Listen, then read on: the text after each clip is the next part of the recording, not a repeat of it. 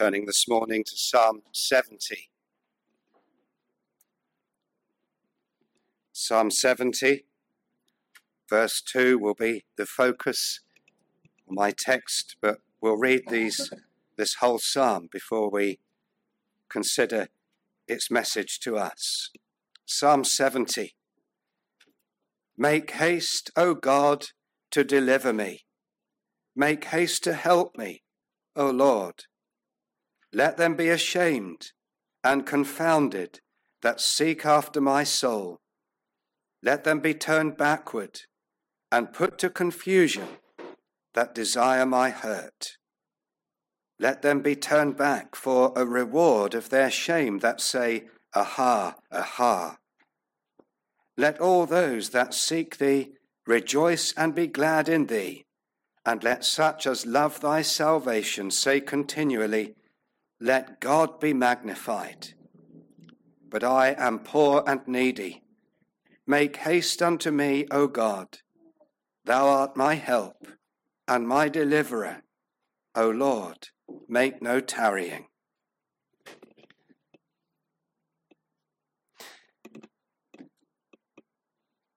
I want to begin by asking a question. Are we spiritually streetwise? Now, of course, naturally, when we speak of being streetwise, we mean that we know how to look after ourselves when we are out and about. We would say of young children that they are not streetwise.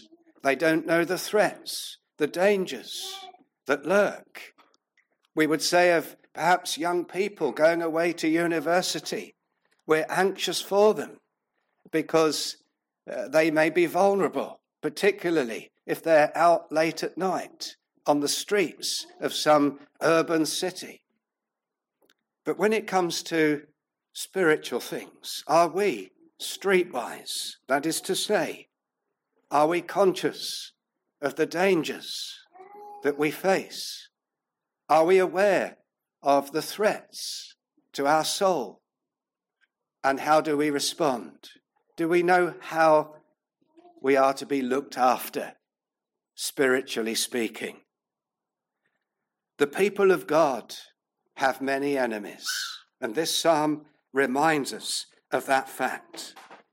David says here, verse 2, Let them be ashamed and confounded that seek after my soul. And David had enemies in a very real and literal way. Saul was perhaps one of those first enemies. He saw David as a threat to the kingdom, and therefore he sought to kill him. But there were many others, the Philistines, the Amalekites, and then there were those who rose up against David as conspirators and sought to usurp the kingdom from him. And many of the Lord's people too, over the centuries, especially those ministers whom the Lord has greatly used, they have known what it is to know and to have enemies who oppose them and threaten them. The greater our exploits, the more enemies we shall make. David knew that on account of Goliath. Martin Luther knew what it was to have enemies because he was a servant of Christ. So much so that on one occasion his friends kidnapped him. It was a mock kidnapping. He didn't realize it at the time, but they kidnapped him in order to preserve and protect him from those who would have killed him if they had the chance. George Whitefield knew what it was as an evangelist of Christ to make many enemies. He said this, if you are going to walk with Jesus Christ, you are going to be opposed. In our days, to be a true Christian, he said, is really to become a scandal. He said that in the early 1700s. And because he preached and warned against sin and the consequences of it, he had dead cats and rotten vegetables thrown at him many times. That's what it meant to be a faithful servant of Jesus Christ.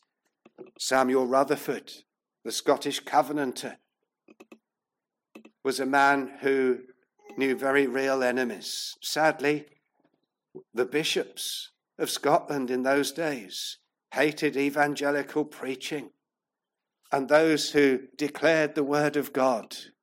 And so he was sent in exile from Anworth, where his pastorate was, to Aberdeen for 22 months. And then towards the end of his life, the authorities determined that he should be executed because of his troublemaking preaching. He was faithful to Christ. And when the emissaries were sent from the king to arrest him and take him to Edinburgh for execution, he said this to them: "I have a summons already from a superior judge." He knew he was dying.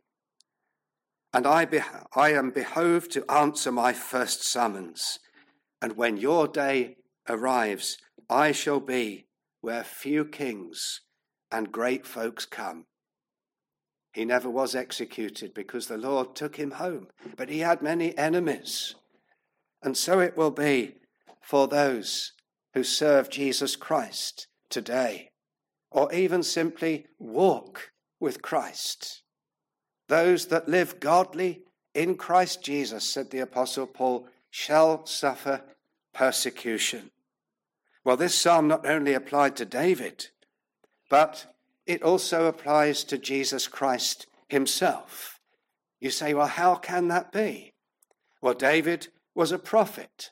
Acts chapter 2, verse 30 tells us that. And his life and his experience were so often typical and prophetic. And if David experienced bitter enemies, how much more did his greater son, the Lord Jesus Christ, experience great enemies? Look at verse 3 here. "Let them be turned back for a reward of their shame that say, Aha, aha." There were those that delighted in David's misfortune, that scorned and mocked him when he knew trouble. And what was said of Christ when he hung at the cross at Calvary? They that passed by reviled him, wagging their heads and saying, "Thou that destroyest the temple and buildest it in 3 days, save thyself. If thou be the Son of God, come down from the cross." Likewise also the chief priests, mocking him, with the scribes and elders, said, "He saved others. Himself he cannot save. If he be the King of Israel, let him now come down from the cross, and we will believe him. He trusted in God. Let him deliver him now, if he will have him. For he said, I am the Son of God." Satan is the arch enemy of Jesus Christ. And Satan is the great champion who marshals individual men and women such that they oppose not only Christ, but the people of Christ. The Lord Jesus himself said, "If they have hated me, then they will hate you also." And so we need to be aware that we have enemies if we have, by faith, come to serve and stand by the side of Jesus Christ. They may not always be personal enemies in the way that Rutherford and Whitfield and David experienced personal opposition. Sometimes the enemies that we face will be more subtle and more spiritual.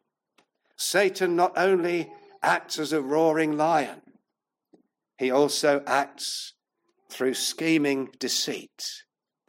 And he will seek to do all he can to turn us away from the truth. Well, let's look at the character of the enemies referred to here in this psalm. Firstly, David said, "They seek after my soul." Satan is the great enemy who seeks to ruin our souls. He seeks to destroy the souls of all people, not just Christians. He leads astray. Matthew Henry said, he seeks to disturb our minds and draw us into sin and despair. He is called the enemy by the Lord Jesus Christ. Then we see here that the enemies that David speaks of are those that would turn him from the Lord's ways. Now that's not immediately obvious, but the language of our text, verse 2, is something along these lines. Lord, turn them back. Give them what they have been trying to do. Let them fall into the pit that they have digged for me. They have sought to turn me back from the right ways of the Lord. Then turn them backward. Put them to confusion that desire my hurt. And how many there are that are marshaled by the great enemy of our souls to turn us back from the right ways of the Lord. The false prophets and teachers of this world.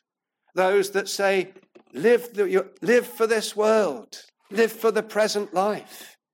Ignore the Lord. Don't take his word seriously. The false teachers who say, you can have an easygoing Christianity. You do not need to be wholly committed to the Lord. Cleave to him. Walk in holiness. Separate from the sinful ways of this world. They're the enemies of our soul. And they would seek to turn us away backward from the path of obedience, from confessing and holding sound doctrine, from the path of devotion to the service of God and Christ, from the pathway of consistent commitment to him and to his people. We have enemies, and those enemies, under Satan particularly, will subtly seek to turn us back from the way of truth and obedience. Thirdly, we see that David's enemies desired his hurt. Here at the end of verse 2, the phrase literally means to delight in my misfortune. There were those who were watching David, and when he came into trouble or embarrassment or shame, or when he faltered, they took great pleasure in it, saying, aha, aha. And there are those enemies of the true Christian that delight to see us when we stumble into sin, or when we encounter some misfortune on account of our Christianity, when things don't go well in our families. Satan gloats, and those who hate the truth of the gospel gloat. They're glad to see those troubles that we face. Lastly, we see here that they are quick to mock. The end of verse 3, saying, aha, aha. Now, these enemies may not always target us individually, but the enemies of Christ target the church collectively, the people of God seen as the institution or the family of God upon earth. How many there are that delight in the church's misfortunes, when they see in the midst of the church's inconsistencies and sins, when they see that she is being shamed or embarrassed before the world rejoice. The enemies of the gospel take pleasure when she does not seem to be able to hold her own, as it were, in this world. If you turn to the book of Revelation, I'm not going to turn to it now, but chapter 11 speaks of two witnesses who torment the world. What are they? They are the church. Remember how Christ sent out his disciples 2 by 2? and they were to preach. The two witnesses there are the vigorous testimony of the church to the world, a warning ministry, an exhorting ministry, a preaching ministry, a ministry that warns of judgment. But in that book, in chapter 11, you will see how the witnesses are killed and their dead bodies are left in the street. What's it a picture of? The Lord is foretelling through the Apostle John that there will come a time towards the end when the church, as a powerful witnessing institution, will be virtually silenced for a time. And then we are told that the people of the world rejoiced. They didn't care to bury the dead bodies. They all had a party because that voice that had tormented them, the warning voice of God's judgment through the preaching instruments of the church, was virtually silenced. That's the enemies of the Lord. They hate the message of the gospel, its warnings, its exhortations. They cannot wait for that to be silenced. And there are many who seek to turn the church backwards from the truth, from love and unity. That's what Satan wants to destroy, isn't it? The love and unity of the people of God, holiness of life, purity in worship, soundness of doctrine, energetic and faithful evangelistic work.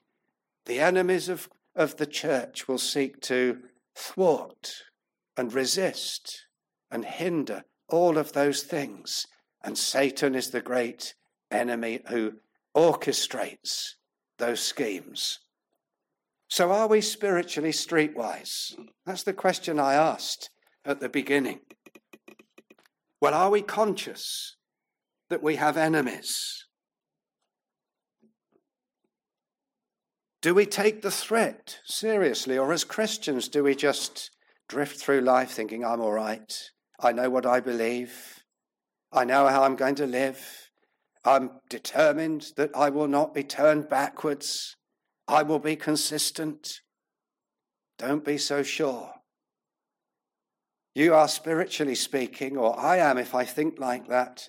I'm like that naive teenager who goes out late at night, not realizing that there are dangers.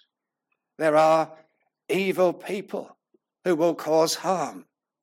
Spiritually speaking, we have to be savvy enough to know that these enemies are about. Well, are we spiritually streetwise? Here is the test. How often do you pray the language of this psalm? How often do you and I ask the Lord to preserve us from those enemies that would destroy our faith and turn us back from obedience to Christ, would undermine our convictions and our doctrines? How often in your private prayers do you say, oh Lord, I need thy keeping power. I need thee to help me, lest I should go back and walk no more with thee. I need thee to preserve me from the temptations of the day. I need thee to help me to walk worthy and consistently. If we do not ever pray that prayer, then the chances are we do not take the reality of our spiritual enemies seriously. Prayer is our primary defense. You see, to be streetwise, we not only need to be conscious of the risks, the threats, but we also need to know how to protect ourselves. And when it comes to spiritual things, our defense is not within ourselves. Our defense is the Lord. And that's what David does here. Notice this is a psalm of remembrance. Actually, this psalm is almost word for word the final verses in Psalm 40. And it's as if David is reminding himself of a former prayer, reminding himself of the exercise of praying for protection and for deliverance from spiritual enemies.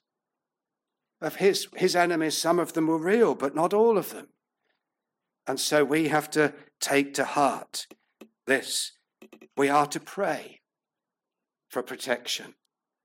The key phrase perhaps in this psalm, it begins and it ends, make haste, O God, to deliver me.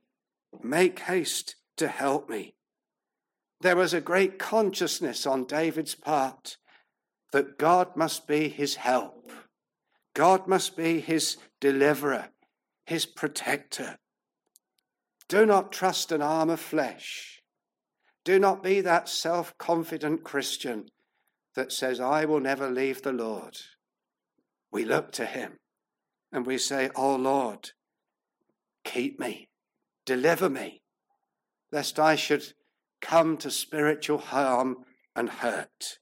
Of course, we are not to be careless and just say, oh, well, I've prayed that God will protect me, so that's all I can do. David, whilst he prayed and committed the keeping of his life and his soul to the Lord, we are told that he behaved himself wisely. And spiritually, as Christians, we are to behave ourselves wisely. It's no use us going to the nightclub and then praying, oh Lord, keep me in this godless and debauched environment. We have to behave wisely. If we expose ourselves on the internet to all sorts of false teaching, and they say, oh Lord, I'm so confused by what I'm hearing and reading here, please keep me, we have to behave wisely and discerning. And when we sense that something is not biblical or not right, we turn away. We do not carry on following that path. But ultimately, the Lord must be our deliverer and our keeper. Look at the beginning of Psalm 71. Some people put these two psalms together. In thee, O Lord, do I put my trust. Let me never be put to confusion, to shame or embarrassment, that I've been led astray by some false doctrine or by some foolish pathway. Be my keeper, I trust thee. Deliver me in thy righteousness. Cause me to escape. I will come under temptations. I know the enemy will do all he can to provoke me to sinful thoughts and to foolish decisions. But Lord, cause me to escape. Save me from Satan's arts and wiles. Be thou my strong habitation, whereunto I may continually resort. Verse 5, for thou art my hope, O Lord, thou art my trust from my youth.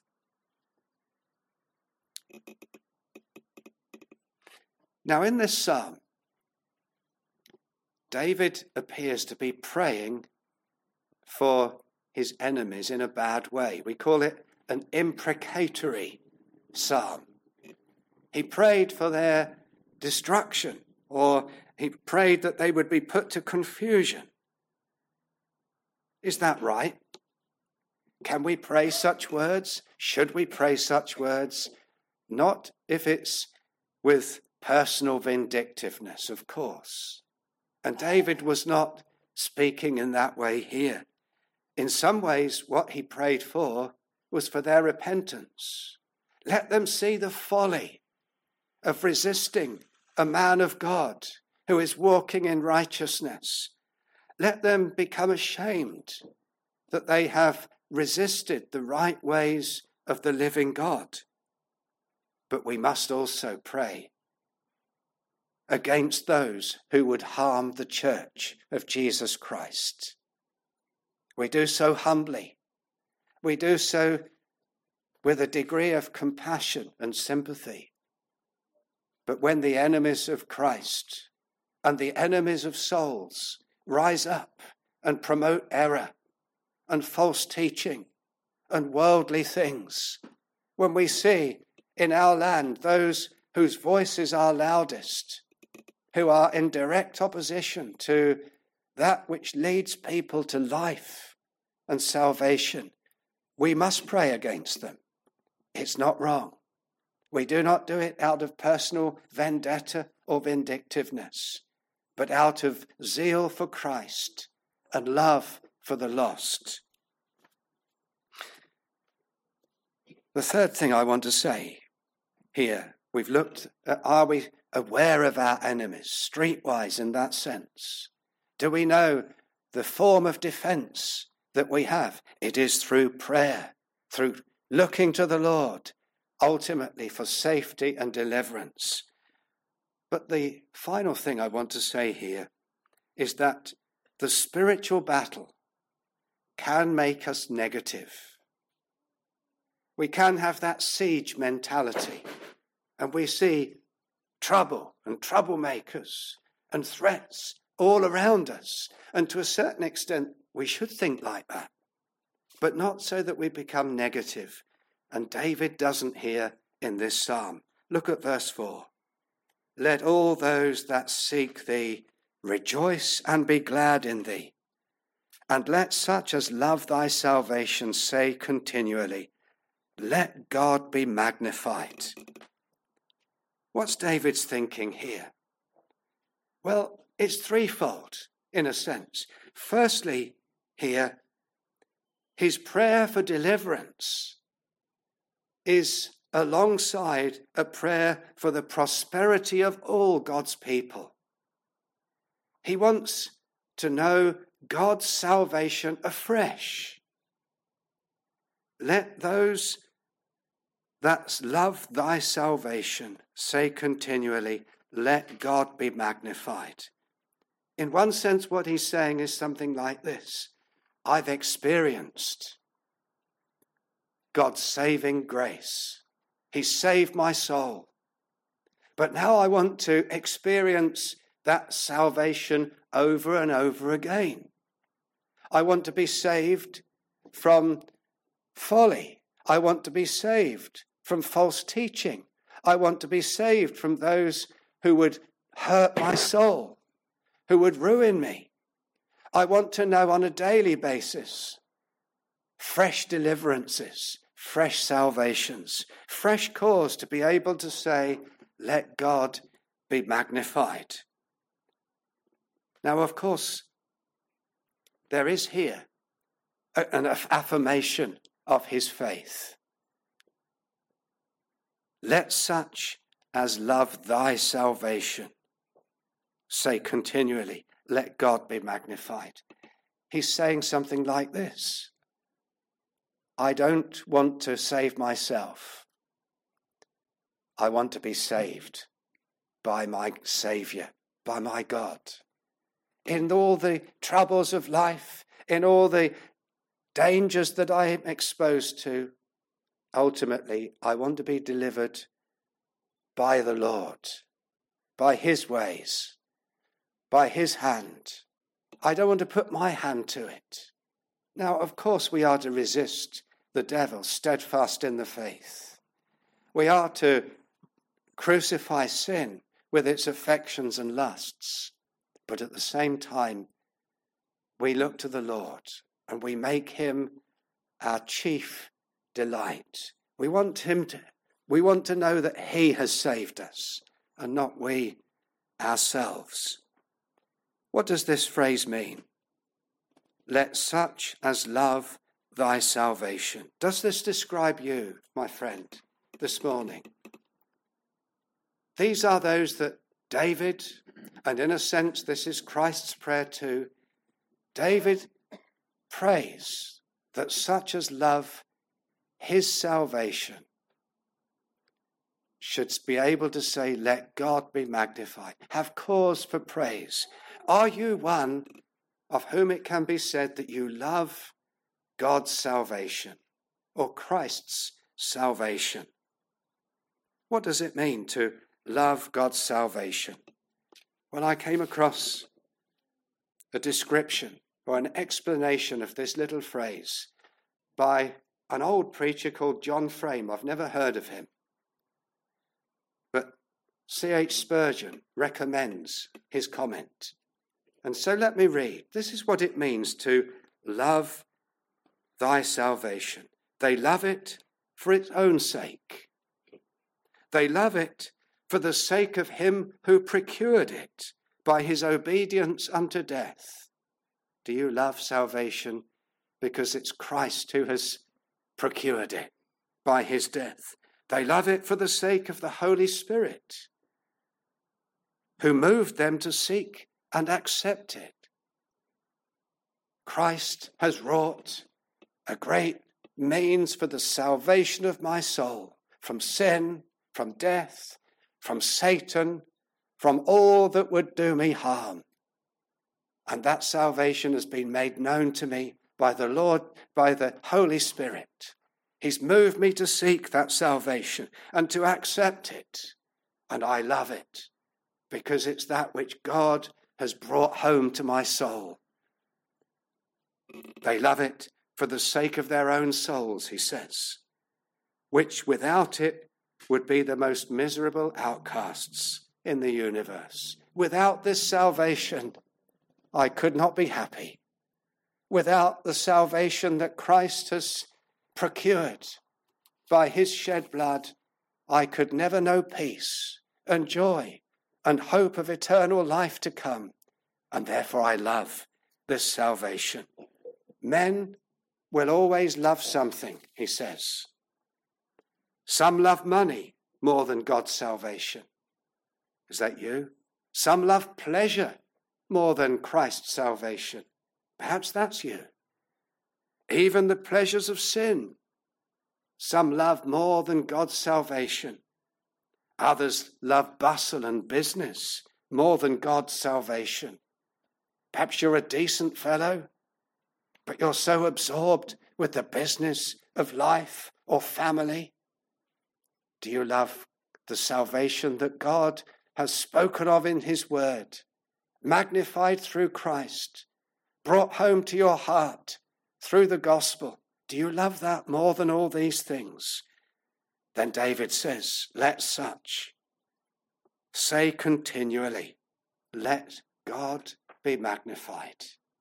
I will praise him, not only that he saved my soul, but I will praise him that through all the dangers that my soul faces, week by week, day by day, as a child of God, I have proved his preserving care, his delivering hand, his faithfulness.